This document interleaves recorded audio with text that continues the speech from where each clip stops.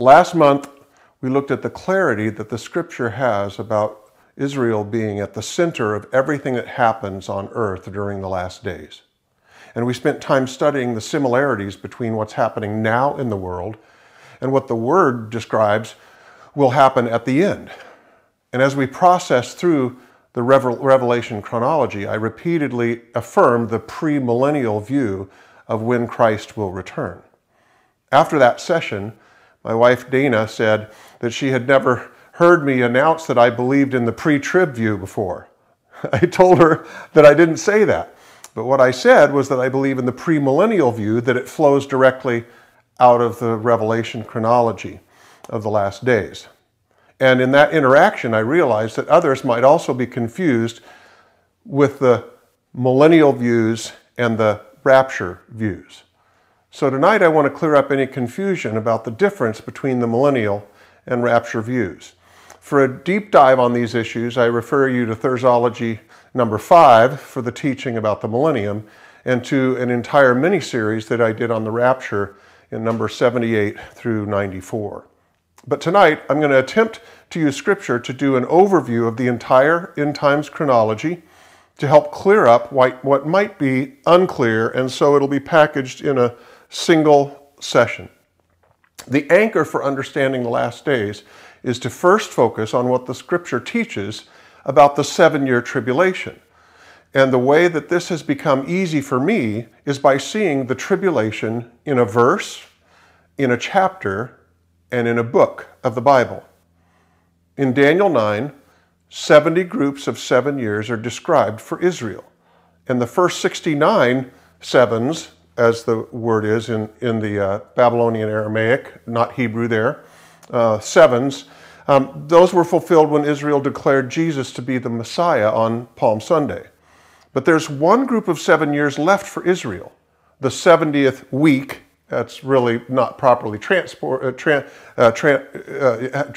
but it is so ubiquitous in so many translations that I'll use that interchangeably with 7 or 7 groups of 7 years. And the prophet's description of what will happen during this time, the 70th 7 or 70th week, provides a perfect outline for the 7-year tribulation. It's a grid of the last 7 years of history given in a single verse. So look with me. It's in your notes there. The last verse of chapter 9 of Daniel, and he will make a firm covenant. We've already dealt with the 69 sevens. He will make a firm covenant with the many for 1 7, but in the middle of the 7, he will put a stop to the sacrifice and grain offering. Here we see the temple. And on the wing of abomination will come the one who makes desolate, even until a complete destruction of the one that is decreed is poured out on the one who makes desolate. So here's how it will unfold. Look at what comes out of this. Talk about a pregnant verse with information. Look at this. Number 1, here's your blanks. The covenant. The Prince of Peace is the Antichrist, who will establish a peace treaty between the renewed Roman Empire and Israel. We talked about last month, we talked about how we can see the things in the world now happening that could end up with Israel basically feeling the entire rest of the world is ready to take them on and take them out, and why they might be willing to sign that 7-year peace treaty. Number 2, here's your blank. The covenant will allow the Jews to begin to sacrifice in the temple again. Pretty remarkable. Number 3, the peace treaty will be broken in the middle of the 7 years. Right out of the verse again. Number 4, Daniel calls the midpoint of the 7 years the abomination of desolation. And we'll see Jesus teach on this directly in the Olivet Discourse. And number 5, at the end of the 7 years, the evil prince, that is what we know as the Antichrist, will be destroyed.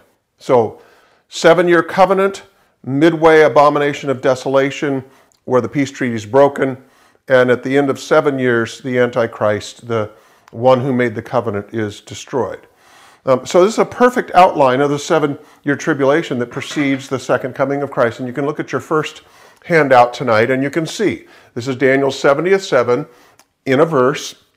Begins with the covenant, 3.5 years. In the middle, the covenant's broken. And then at the end, you have the prince, the Antichrist, who is destroyed at the end of the 7 years. And so, single verse. Now let's look at the tribulation in a chapter. And again, really flashing through this tonight because I want to do this in a single session. But look at verse 9 in chapter 24 of Matthew, the Olivet Discourse. Then they will deliver you to tribulation, and they will kill you, and you will be hated by all the nations on account of my name. So here's your blank. The start, the tribulation begins in Jesus unpacking his great sermon about his return. Okay, now look at what happens in the middle, right in your blanks here, and then we'll do the text. According to Jesus, the abomination of desolation begins the great tribulation. Look with me at verse 15. Therefore, when you see the abomination of desolation, which is spoken of through Daniel the prophet, standing in the holy place, let the reader understand. Then let those who are in Judea flee to the mountains. Okay, and then look down at verse 21. For then there will be a great tribulation, such has not occurred since the beginning of the world until now, nor ever shall. So next, we've done beginning, middle, next, the blanks here. At the end of the 7-year tribulation, Christ returns. So pick up with me in verse 29. But immediately after the tribulation, notice that, very unequivocal. Start with the tribulation, make it to the midpoint, but after the tribulation of those days, the sun will be darkened, the moon will not give its light, and the stars will fall from the sky, and the powers of the heavens will be shaken. And then the sign of the Son of Man will appear in the sky, and then all the tribes of the earth will mourn, and they will see the Son of Man coming on the clouds of the sky with power and great glory. Verse 31, and he will send forth his angels with a great trumpet, and they will gather together his elect from the four winds, from one end of the sky to another. And we'll come back to that, to the other. We'll come back to that. So notice, we saw Jesus uses Daniel 9:27 as his text to preach from the Old Testament his Olivet Discourse about his return. And he says, it's tribulation. Before that, remember, there's been, they said, what will be the sign of your coming in of the end of the age? And he says there'll be wars and rumors of wars and so forth. Really, what's happened in the ages before now. And then tribulation begins at the midpoint, the abomination of desolation. He says, if you're in Judea, in other words, if you're Jewish and you're in Israel, flee to the mountains. And then at the second coming of Christ comes, and he wins the battle of Armageddon and saves Israel. So now, let's see the tribulation in a book. And you're going to see we can flash this, and there's remarkable resonance between these. In this section, I'll give just the highest level overview of the timeline of the last days as it unfolds if you just go through methodically through the book of Revelation. If you want this in detail, Thersology 3 through 5 teaches on the whole thing. So look from chapter 6. Here's your blank. The tribulation begins with the false peace treaty and the 7 seal judgments. So look what happens in the text here at the beginning of chapter 6. Then I saw when the Lamb broke one of the 7 seals, and I heard one of the 4 living creatures saying with a loud voice of thunder, "Come." I looked, and behold, a white horse, and he who sat upon it had a bow, and a crown was given to him, and he went out conquering and to conquer. And if you've heard this teaching before, you realize he has a bow but no arrow. It's a perfect picture of the fake peace treaty. He's really come to conquer the Jews and the world, but you can't tell that at first. It's not till the midpoint when his real intent, and he becomes clearly declared as the Antichrist. So now, during the first 3.5 years of the tribulation, the 7 seal and 7 trumpet judgments unfold, and then comes the events of the midpoint. Write this in. Here's your blanks. At the end of at the midpoint, of the tribulation, the Antichrist is revealed. This is actually a short list, but look at the things that happen. The Antichrist is revealed. He breaks the treaty. declares himself God. That, by the way, is the abomination of desolation. He goes in, desecrates the temple, sets himself up as God, says they can't sacrifice to their God anymore. And then finally, and the great tribulation begins. Again, using Jesus' verbiage. The tribulation for the 7 years, but after the abomination of desolation, the second half, is the great tribulation. And so notice, and here we know the dragon is interpreted by Revelation to be Satan. And the dragon gave him, the Antichrist, his power and his throne and great authority. And the whole earth was amazed and followed after the beast, Antichrist. And they worshiped the beast, saying, "Who is like the beast, and who is able to wage war with him?"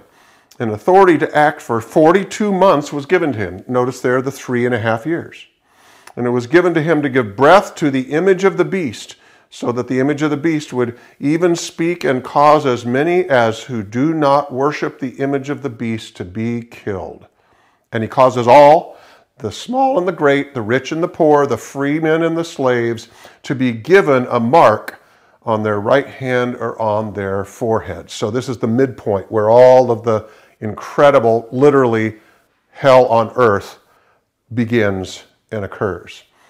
And then, as we come to the end, in Revelation chapter 19, here's your blanks. The tribulation ends with the second coming of Christ, when he comes in power to save Israel and destroy the Antichrist and his armies at the Battle of Armageddon. Look at these excerpts from chapter 19 at the second coming. "And I saw heaven open, and behold, a white horse." This is the real white horse. "And he who sat on it called Faithful and True. And in righteousness he judges and wages war. From his mouth comes a sharp sword, so that with it he may strike down the nations. And on his robe and on his thigh he has a name written, King of Kings and Lord of Lords. And I saw the beast and the kings of the earth and their armies assembled to make war against him, who sat on the horse against his army. And the beast was seized, and with him the false prophet. These two were thrown alive into the lake of fire, which burns with brimstone." So notice what has happened as you just march through Revelation with the understanding and background of Daniel and Jesus preaching about the 7 years, and now Revelation. You get the peace treaty at the beginning of 6, a false peace treaty, a firm covenant in quotes, as Daniel said. And then you get the seal judgments, the trumpet judgments, and then you get the abomination of desolation. Satan, again, desecrating the temple, setting himself up as God. And after that, if you don't worship him as God, you die if they can find you. You have to take the mark and worship him. And then finally, at the end, the Antichrist, Christ comes in chapter 19 and destroys Antichrist and saves the nation of Israel and the world from Armageddon. So notice how easily Daniel 9:27, Matthew 24, and Revelation 6 through 19 tracks. Now we're ready to move to chapter 20.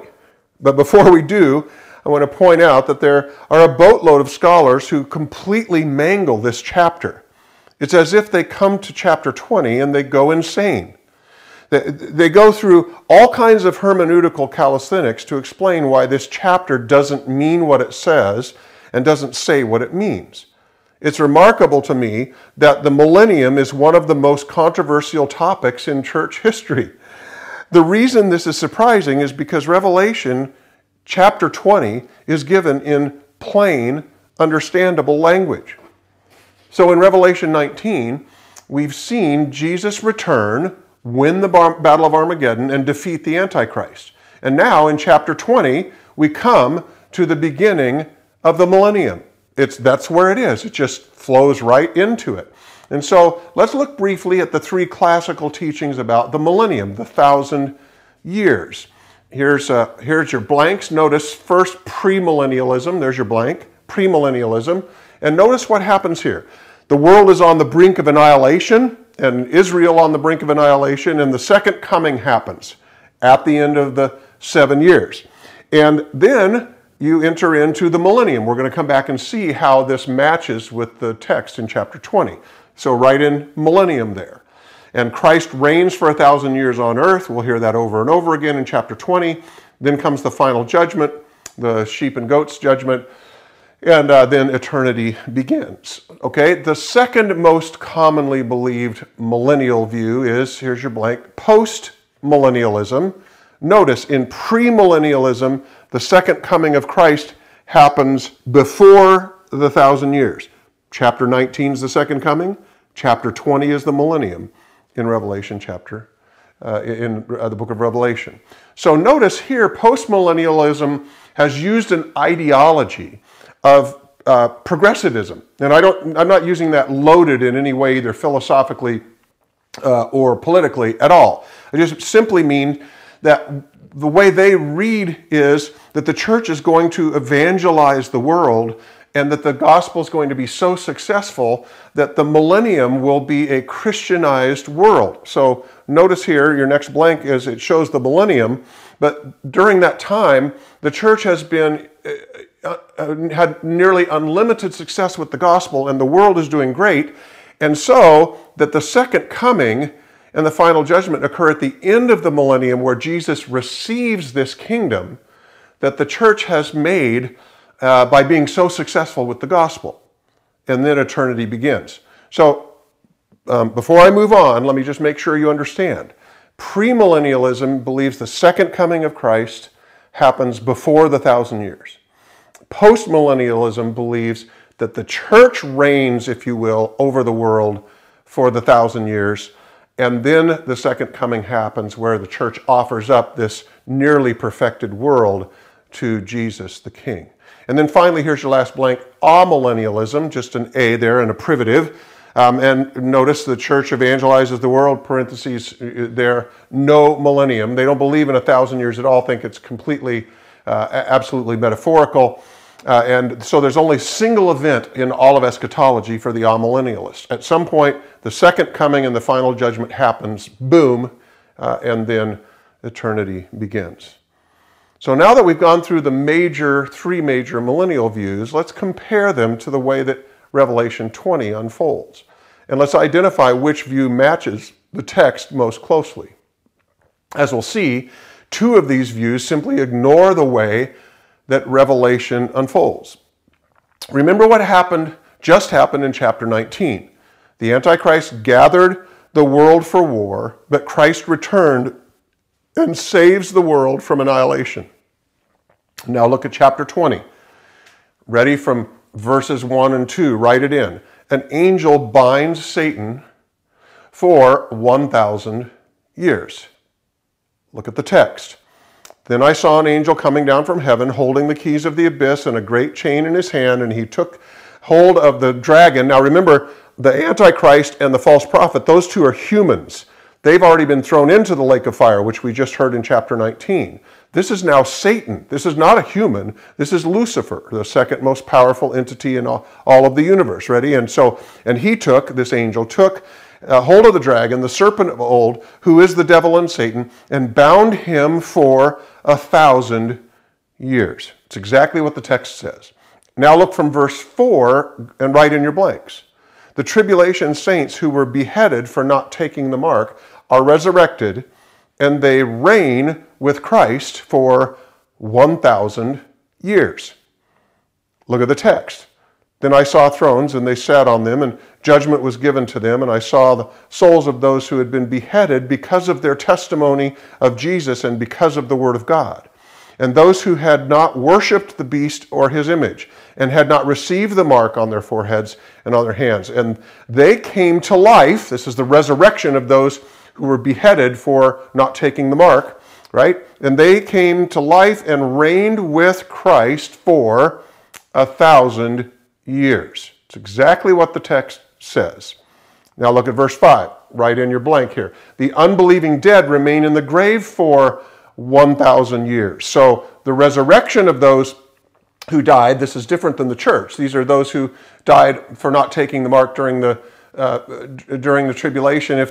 For right now, we're ignoring the pre, mid, and post rapture view. We're going to come and overlay that in just a few minutes. But notice, the unbelieving dead remain in the grave for 1,000 years. Look at this. The rest of the dead did not come to life until the 1,000 years were completed. Notice the pattern of Revelation chapter 20. Now look, going on in verse 5. Here's your blank. The first resurrection occurs at the beginning of the millennium, and Christ will reign on the earth for 1,000 years. This is the first resurrection. Look at the text. Blessed and holy is the one who has a part in the first resurrection. Over these, the second death has no power, but they will be priests of God and of Christ, and they will reign with him for 1,000 years. And then finally, from chapter 20, in fact, I only think I did 5 or 6 of these, not all of them. Chapter 20, look at verse 7. Here's the blank. At the end of the 1,000 years, Satan is released to deceive the nations. Look at the text. When the 1,000 years are completed, Satan will be released from his prison, right? Placed in the abyss by the angel, now released, and will come out to deceive the nations who have been living during the 1,000 years, the millennium. So we won't take time to read them, but in verses 9 through 13, fire destroys Satan's armies. Satan is thrown into the lake of fire. Remember, the Antichrist and the false prophet are already there. Now Satan joins them for his eternal punishment, and the judgment of all of the unbelievers from all of history occurs at the great white throne judgment. And then in Revelation 21, we see the new heaven and the new earth and the new Jerusalem as eternity begins. By the way, I want to correct what I just said. Now, we see the sheep and goats at the end. The great white throne occurs right after the second coming and before the millennium begins. Okay, so look at this. And now let me put this up and look at your second graph, because now we'll start overlaying multiple things. What we've seen is we already built the tribulation, the 7 years, in a verse, of chapter, in a book. Okay? And then we went from chapter 19 into chapter 20. We just let it unfold. And we saw that the 1,000 years has a bunch of stuff happen in it. And then at the end, we see the final judgment. We see the universe destroyed by fire, and eternity begins. This is very different than the second coming of Christ that happens when the world has come against Israel at Armageddon. Okay? The world will come against Israel here, but it will be the deceived nations at the end, still amazingly coming to try to kill Christ, who will be reigning on David's throne in Jerusalem. Here's where Jesus sets up his throne in Jerusalem for his 1,000-year reign with the saints. Okay, so let me make sure I haven't passed anything. So now that we've gone through Revelation, look back up at the 3 classic millennial views, the pre, post, and amillennial. Okay? Look back up in your notes at that. Which one of those best fits the way that you just unfold the book of Revelation? It's really, really clear. It's the premillennial view. Premillennial because Jesus comes back in chapter 19 and then establishes his kingdom and reigns for 1,000 years. Premillennial return of Christ. So in this section now on the rapture, I want to give a very high-level overview. If you'd like a lot more detail, 78 through 94. Yep, there was like 17 of them or something like that on the various strengths and weaknesses of the rapture views. But just to make sure that no one believes that the concept of the rapture, of being caught up to meet Christ in the air, was made up by eschatologists, which has been, that's a statement that's said forthrightly by some theologians. But look at 1 Thessalonians chapter 4 with me, and for the moment, ignore when this happens in eschatology. Just notice the confidence with which Paul says the rapturo in Latin, which simply means to be caught up in the Greek. Thus the rendering in English of rapture. Notice, for if we believe that Jesus died and rose again, even so God will bring with him those who have fallen asleep in Jesus. For this we say to you by the word of the Lord, that we who are alive and remain until the coming of the Lord will not precede those who have fallen asleep. So this is the church with those who have died in Christ, the church age, And this is those who are alive, Paul fully expecting Jesus to return in his lifetime before he died. Notice, for the Lord himself will descend from heaven with a shout, notice this, the voice of the archangel and the trumpet of God, and the dead in Christ will rise first. Then we who are alive and remain will be caught up. That thus rapturo in the Latin Vulgate is thus rapture. So when somebody says, I don't believe in the rapture because the rapture doesn't appear in the English Bible, it's simply a misunderstanding that they don't realize that rapturo in Latin simply means caught up. It's exactly the same word as in the Greek. Then we who are alive and remain will be caught up together with them in the clouds to meet the Lord in the air. And so we will always be with the Lord. And now let's look at the biblical pictures that are given in support of the three classic rapture views. Remember, we've looked at the three classic millennial views, the amillennialists, which I'll set aside for now because they completely ignore the 7 times that the 1,000-year reign of Christ is articulated in Revelation and in many of the other prophetic books. Notice the amillennialists, but the premillennialists and the postmillennialist, that is very different than when Christ catches his church up, and that's what we'll deal with now, the rapture timing. So got it? We've got the millennial timing about when the second coming of Christ in Armageddon occurs at the beginning versus the end, and I believe that in Revelation does teach the chronology of premillennialism. But now let's look at the rapture timing issues. Here's your first blanks there by Revelation 4. The Revelation picture of the pre-tribulational rapture, or pre-trib, as a lot of people use the abbreviation. The Revelation picture of the pre-tribulational rapture. Look at this, remembering what we just read from 1 Thessalonians 4. After these things, I looked, and behold, a door standing open in heaven, and the first voice which I heard was like the sound of a trumpet. So notice a voice and a trumpet speaking with me and said, "Come up here, and I will show you what must take place after these things." Immediately I was in the Spirit, and behold, a throne was standing in heaven, and one sitting on the throne. So look what this passage of the beginning of chapter 4 describes. A loud voice, a trumpet. John is a member of the church, caught up into heaven, and he is in heaven with the Lord, seeing the throne. And the pre-tribulational proponents, which believe that before the 7-year tribulation begins, thus pre-tribulational. Forget the millennium for now. We're talking about the tribulation and the rapture of the church now. Pre-tribulational, and that makes perfect sense to them because when does the peace treaty get signed and the beginning of the 7-year tribulation happen? In chapter 6, when the firm covenant occurs and the 7 years begin. So this is 2 chapters before that. And notice this, here's your blanks, according to the pre-trib view, this describes the rapture at the end of the church age. Remember, the church is mentioned over and over and over again in chapters 2 and 3. And interestingly enough, once you come to chapter 4, and what the pre-trib would say, the church has been caught up to be with Christ in heaven, the word church never exists again in Revelation. Very interesting.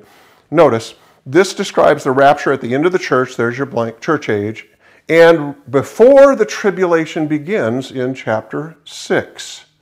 So again, I want to make sure we now are talking about the rapture, not the millennium. And the rapture is about whether it happens before the tribulation, pre-trib, or as we'll see, mid-trib, trib, and post-trib, thus trying to get the confusion gone from the rapture views and the millennial views. So, look what happens in Revelation chapter 11. Here's your blanks. The Revelation picture of the mid-tribulational rapture, or mid-trib rapture. I'm covering the 3, by far and away, most commonly believed rapture views through church history. So look what happens in Revelation 11. Here we are at the middle of the tribulation. Leave out the court, which is outside the temple, and do not measure it, for it has been given to the nations. and they will tread underfoot the holy city for 42 months. So notice, for the first 3.5 years, for the first 42 months, they were protected by the Antichrist, who came as a false peacemaker. But now the Gentile nations and Antichrist as their head tread underfoot the holy city, Jerusalem, for 42 months. Notice the text, and I will grant authority to my 2 witnesses. They will prophesy for 1,260 days clothed in sackcloth. So what has happened is for the first 3.5 years, these witnesses are faithfully preaching the word. Then when they have finished their testimony, the beast that comes up out of the abyss will make war with them and overcome them and kill them. So at the midpoint, these 2 witnesses, a lot of people think Elijah and Moses. Nobody knows for sure. But after the 3.5 days, look at this, the breath of life from God came into them. And they stood on their feet, and great fear fell on those who were watching them. And they heard a loud voice from heaven, notice, saying, "Come up here." Very interesting. Then they went up into heaven in the cloud.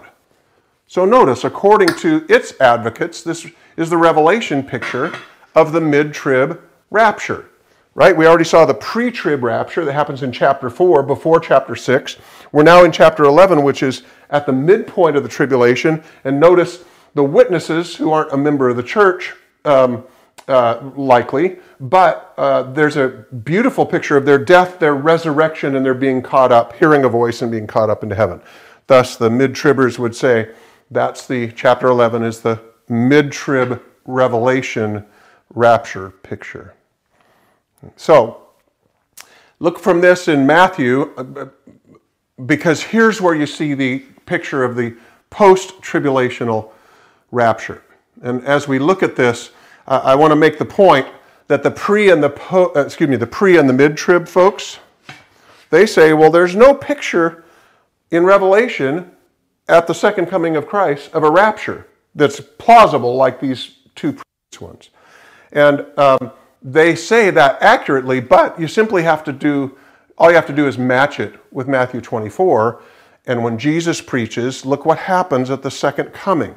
Look at this from Matthew chapter 24. Look at the text. But immediately after the tribulation, so think about where we are in Matthew chapter 24. We had the tribulation, we had the abomination of desolation, and the great tribulation.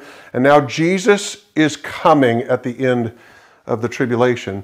But immediately after the tribulation of those days, the sun will be darkened, and the moon will not give its light, and the stars will fall from the sky, and the powers of the heavens will be shaken.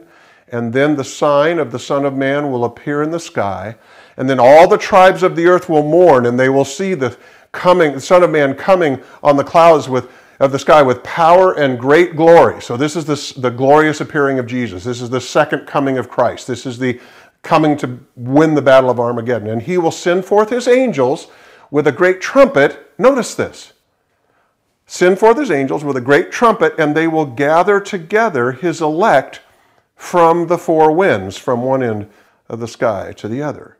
So in fact, even though there isn't a picture of the rapture in Revelation chapter 19, simultaneous with Jesus' return, there is a great picture simultaneously of what could easily be a description of the rapture here, where there's a trumpet and the angels gather the elect from the 4 corners of the earth simultaneous with the second coming. So let me now go back through this with us. We started by dealing with the 7-year tribulation in a verse, a chapter, and a book. And then we looked after chapter 19, where the second coming of Christ and Armageddon are, at the 1,000-year reign of Christ. And at the end, we see the millennium ends and there's the final judgment. But Christ has come all the way back here in chapter 19. We also then went and unpacked and looked at the pre-trib rapture picture in chapter 4 of Revelation, before chapter 6 when the trib begins. The mid-trib picture of the witnesses being resurrected and caught up into heaven. And then we went to the Matthew 24 parallel passage where Jesus tells about his glorious appearing, the big one to win Armageddon, and says at that time he gathers his elect from the 4 corners of the earth. And so you can see why it took me so many weeks months really to unpack the different views and their strengths and weaknesses of those three views. So now I want to give you a future mental check to help make this easier. When you're thinking about the timing of the last days, the millennial views are not about the rapture. Notice the millennial views are about when Christ will return to save Israel from the Antichrist at Armageddon. And clearly I have established that Revelation unfolds. You have to mix up Revelation in order to not believe that the second coming comes before the 1,000 years. So we did that. We worked through the millennial issues. And notice the rapture views are not about the millennium. See, the rapture is about when Christ appears in the air, raises the dead in Christ, and changes the living saints into their resurrection bodies and takes us to heaven. So this is really important. Notice, the rapture views have to do with whether they're pre-tribulational or mid-tribulational or post-tribulational, simultaneous with Jesus coming at his glorious appearing second coming to win the Battle of Armageddon. That's completely different than pre-millennial, Jesus comes before the 1,000 years, or post-millennial, before the 1,000 years. And so here's the mental check. You ready? Here's the mental check, write it in, about the millennium versus the rapture. When someone, here's your blanks, when someone is talking about pre-something or post-something, make sure you listen carefully to whether the something is millennial, here's your blanks, millennial, or tribulational. Because notice with me, everyone who believes in the rapture is premillennial. Because everyone believes that Jesus is coming from the church, every one of the pre-trib, mid-trib, and post-trib. So if you believe in the rapture, you know that's coming either before or at the simultaneous with Jesus' second coming. So you can see everyone who is pre-trib, mid-trib, or post-trib is premillennial, because only the post-millennialists believe that Jesus comes here at the end and does everything basically all at once. So thus the rapture views and the millennial views hopefully are unpacked in a way that you can track with, and this is so content heavy tonight you may want to come back and watch it again. So as we move on to our applications, I want to deal with some questions about the millennium. I've heard these over and over throughout the years. I dealt with some of this several years ago, but I think tonight's review puts us in a good position to understand the mysterious millennium, the 1,000 years, that don't make sense, if you will, to some theologians and to a lot of people. And as we begin the applications, I want to establish two key concepts. Ready? Here's your blank. Key concept number one, the clear, simple, explicit phrase, 1,000 years, there's your blank, is used 7 times in Revelation chapter 20. Think about that. Not only is the millennium not an afterthought, it's given the perfect number of times in this chapter. 7 times. What an announcement about the actual reality of the 1,000-year reign of Christ in Jerusalem on David's throne on this earth, before it melts with a fervent heat at the end of the millennium and the new heaven and the new earth come in. And then key concept number 2, ready, here's your blanks, the premillennial view, right, that Jesus comes to win the Battle of Armageddon happens before the 1,000 years. The premillennial view flows directly out of the Revelation chronology and depends on no alteration of the text or theological manipulation for its support. Look what you just wrote in. The premillennial view that Jesus comes before the 1,000-year reign. The premillennial view flows directly out of Revelation chronology and depends upon no alteration of the text or theological manipulation for its support. Notice, if you're a post-millennialist, you have to ask the question of why did Jesus, when he spoke the revelation to John, why didn't he switch chapter 19 and chapter 20? Why didn't he have the millennium come first and then his second coming happen, because that's what they believe. Well, there's a big problem. That's not how Revelation unfolds. It unfolds as you have the 7 years of tribulation, and then Jesus returns and wins the battle of Armageddon and kills the Antichrist, and then he sets up a kingdom for 1,000 years, and it says it 7 times that he reigns for 1,000 years. Okay, so really important there. Oh, and then there has to be theological manipulation if you want to be amillennial, because what you have to say is, in Revelation chapter 20, it's all allegory. It's all metaphor. It doesn't mean what it says, and it doesn't say what it means. And I've told you all the way through that I would always try to use what I like to call the normal. Forget the argument about literal, because there's about 18 different kinds of literal interpretation of Scripture. The normal use of Scripture, the normal method of interpretation, which means it means what it says, and it says what it means. And when it says 1,000-year reign of Christ 7 times, it means that Christ will reign for 1,000 years. So that's why I, frankly, don't even pay attention to the amillennial view at all. This is why I teach the premillennial view. It flows naturally. Now, as to what Dana misheard last month, when I said I am teaching the premillennial view, and I believe it, she heard pre-tribulational view. So remember, just to clear this up, when you hear pre-something or post-something, make sure you hear the word that comes after it. If it's premillennial, that just means you believe Christ comes before the 1,000 years and reigns for 1,000 years on the earth. If it's pre-tribulational, then you believe the rapture of the church happens pre-tribulation, before the 7 years. If you are a post-tribulational rapture person, you believe that the rapture of the church lives through the 7 years of tribulation, and many of us would die for not taking the mark of the beast, but those who survive will be raptured simultaneous with Jesus coming and killing Antichrist and winning the battle of Armageddon. But notice, pre, mid, or post-trib believers are all pre-millennial, because Jesus wins Armageddon and takes out Antichrist before the 1,000 years. So, application number 1.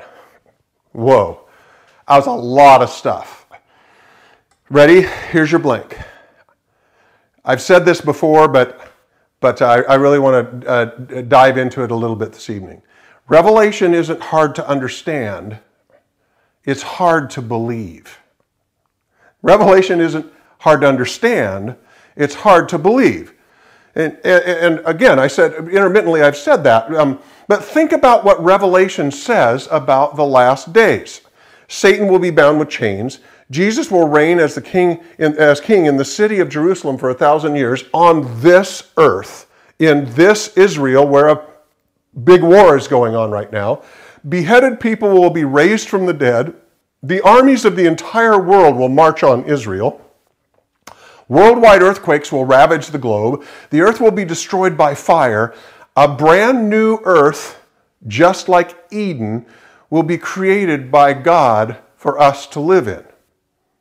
So for many people, this simply sounds just too much like Hollywood. And even many believers consider Revelation as just a mysterious, symbolic, bizarre allegory. I mean, what in the world can you possibly get out of there? But take a step back and think about what we read through tonight. You ready? The words from Revelation, write it in. Here's your blank. They're in plain English, that of course comes translated from the Greek, but plain English, telling a clear story that usually interprets itself like the dragon being Satan, in words that are relatively easy to comprehend. That's the book of Revelation. When it says there's 100-pound hailstones, that's not hard to understand. It's hard to believe. When you hear a global earthquake, which the geologists say is impossible, that's not hard to understand, that it says that the whole world will experience an earthquake. That's hard to believe.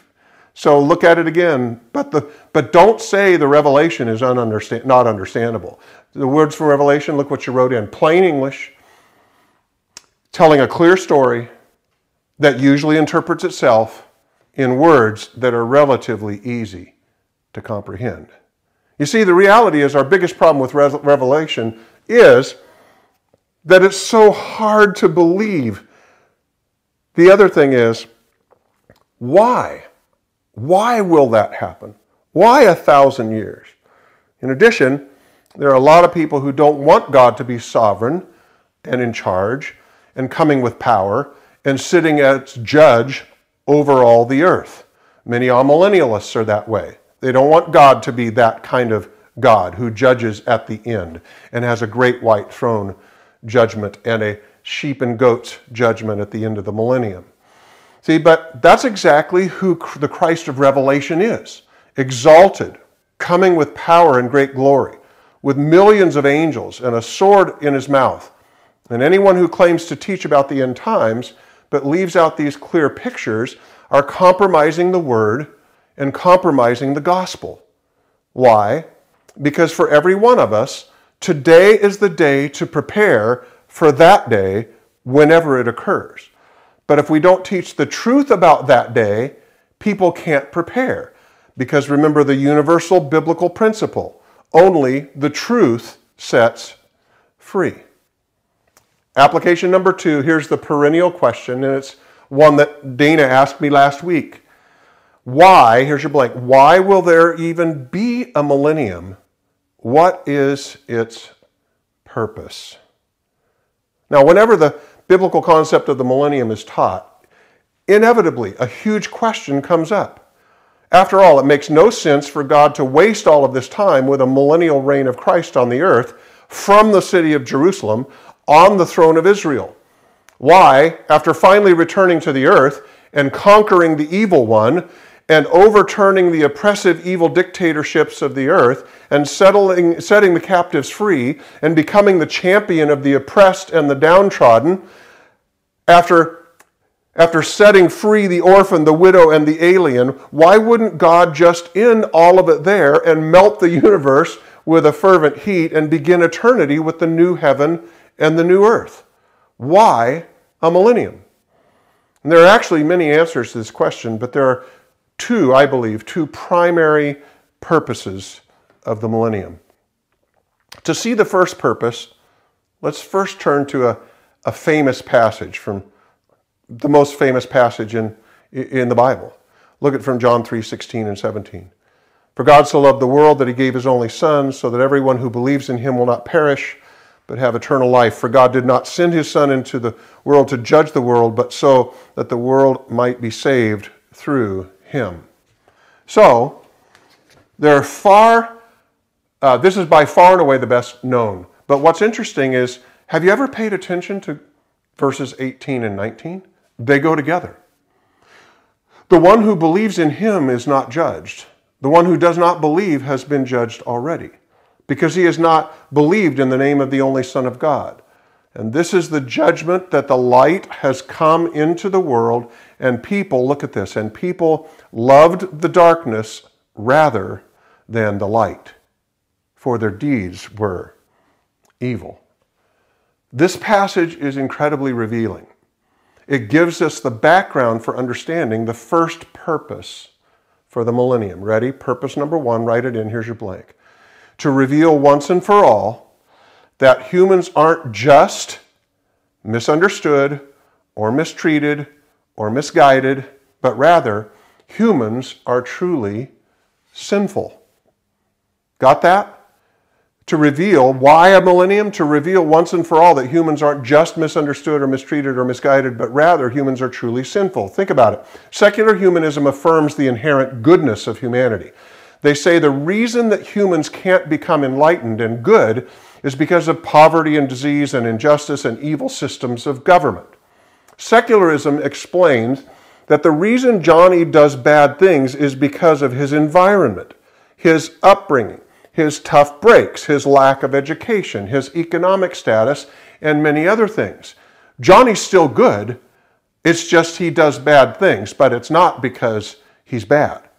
See, secularism teaches that someone other than Johnny is responsible for his issues. But look at Revelation 20, verses 7 through 9 again. When the 1,000 years are completed, Satan will be released from his prison and will come out to deceive the nations which are in the four corners of the earth, to gather them together for war. Now remember, this is the end of the millennium. To gather them together for war. The number of them is like the sand of the seashore, and they came up on the broad plain of the earth and surrounded the camp of the saints and the beloved city. So it's all, here it is, Israel. It's kind of like Armageddon on steroids all over again, but the end of the millennium. And fire came down from heaven and devoured them. Look what the millennium will show. Even when the world has had a perfect king and a perfect government and a perfect economy and perfect justice, and no more poverty, no more hunger, and almost no disease or death, in the end, when the evil one is released from his prison one last time, and when the people who have now seen God himself reign over the earth as the perfect king, when these people are offered the choice, this is mind-boggling, but when these people are offered the choice between God and the evil one, the deceiver, massive numbers of them. It says like the sand of the seashore, massive numbers of them, nation upon nation, myriads upon myriads will choose Satan rather than King Jesus. You ready for the key concept? Here's your blank. The millennium will be the great scam exposer. The millennium will be the great scam exposer. You see, there'll be no more pretense, no more scam, that the reason people do bad things is because they've all been dealt a lousy hand, and they're just doing the best that anyone could ever expect of them with the lousy hand they've been dealt. And at the end of the millennium, this fallacy will be completely exposed, and it will finally be impossible to argue against the fact that the reason humans choose evil and like evil and pursue evil and prefer evil is because humans are evil. And this is why, when God looked down on the lost human race, he didn't send an economist or a politician or an educator or a psychiatrist or a social worker. When he looked down at our race, he sent a Savior, our only hope. So the first purpose for the millennium is to reveal once and for all that humans aren't just misunderstood or mistreated or misguided or codependent, but rather humans are truly sinful. You see, our problem isn't original misfortune. Our problem is original sin. But there's another purpose for the millennium, and this is a great purpose. You ready? Write it in. Here's your blank. Purpose number 2. To affirm the faithfulness of God and to show that he keeps his promises. In Isaiah, we have a remarkable picture of the second coming of Christ, followed by a classic Old Testament rendering of the millennium. Look at this from early in Isaiah chapter 11. Look at this. Then a shoot will spring from the stem of Jesse. That's, of course, the Messiah, Jesus. But with righteousness he will judge the poor and decide with fairness for the humble of the earth. And he will strike the earth with the rod of his mouth, and with the breath of his lips he will slay the wicked. Wow, wait a second, this is messianic. Notice, this didn't happen at Christ's first coming. And the reason is, if he would have come in judgment the first time, if he'd have come as the lion the first time instead of as the lamb, everyone would have been lost. So these are prophecies about what Christ will do at his second coming when he judges the earth. But now look what happens after Christ returns. Notice pre-millennial. Christ returns, and then look at verse 6.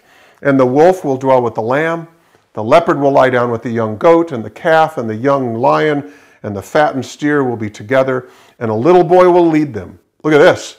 The nursing child will play by the hole of the cobra, and the weaned child will put his hand on the viper's den. For classic millennial verbiage. For the earth will be full of the knowledge of the Lord as the waters cover the sea. Christ returns in great glory and in judgment and saves those who love him.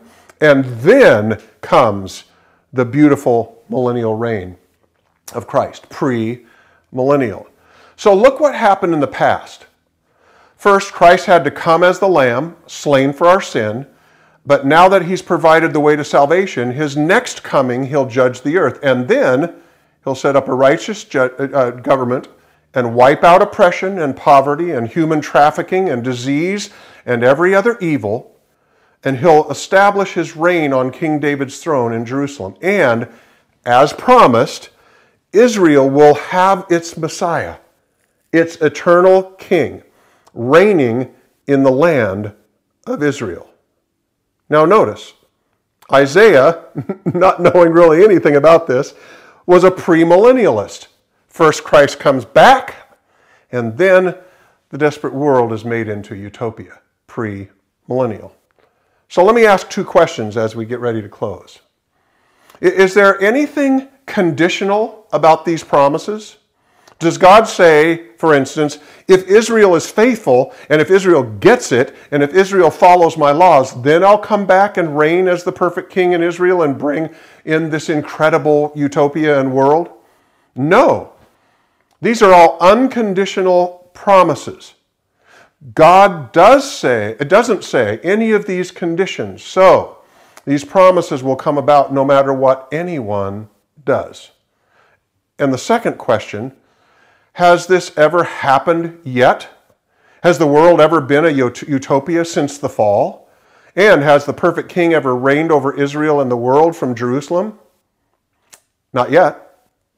And so the millennium is actually about God's integrity, his faithfulness, and his character. See, if there isn't a future millennium, listen to this now. This is really important. If there isn't a future millennium, because it's been promised, if there isn't a future millennium where Christ comes and sets up a righteous government and wipes out oppression and poverty and all of these other evils, then if that doesn't happen, then God is a liar. If there isn't a day where he comes and reigns in righteousness and justice and where he sets the prisoner free, then God is a liar. The millennial prophecies are unconditional promises. So, if there isn't a day when the earth is full of the knowledge of the Lord as the waters cover the sea, then God will have broken his promises. So, why will there be a millennial reign of Christ? Because God is a God of promise. Now, some of you may be thinking, this is just eschatology, though. Why are you hammering on this? How does this really affect me? Millennium, no millennium, whatever. Well, let's stop and think for a moment. How important is this to us? Let me read just a few promises that God has given to us. If you confess with your mouth that Jesus is Lord and believe in your heart that God raised him from the dead, you will be saved. It's a promise of God. I will never leave you. I will never forsake you. It's a promise of God. He who began a good work in you will be faithful, will be faithful to complete it. It's a promise of God. And now, just let this passage from Romans 8 soak in as we read it together in closing. Romans chapter 8. Who will separate us from the love of Christ? Will tribulation or trouble or persecution or famine or nakedness or danger or sword? But in all these things we overwhelmingly conquer through him who loved us. For I am, some of the greatest words written in all of history anywhere. For I am convinced that neither death, nor life, nor angels, nor principalities, nor things present, nor things to come, nor powers, nor height, nor depth, nor any other created thing will be able to separate us from the love of God that is in Christ Jesus our Lord. So now, having heard these incredible promises from God's Word, let me ask us this question one more time.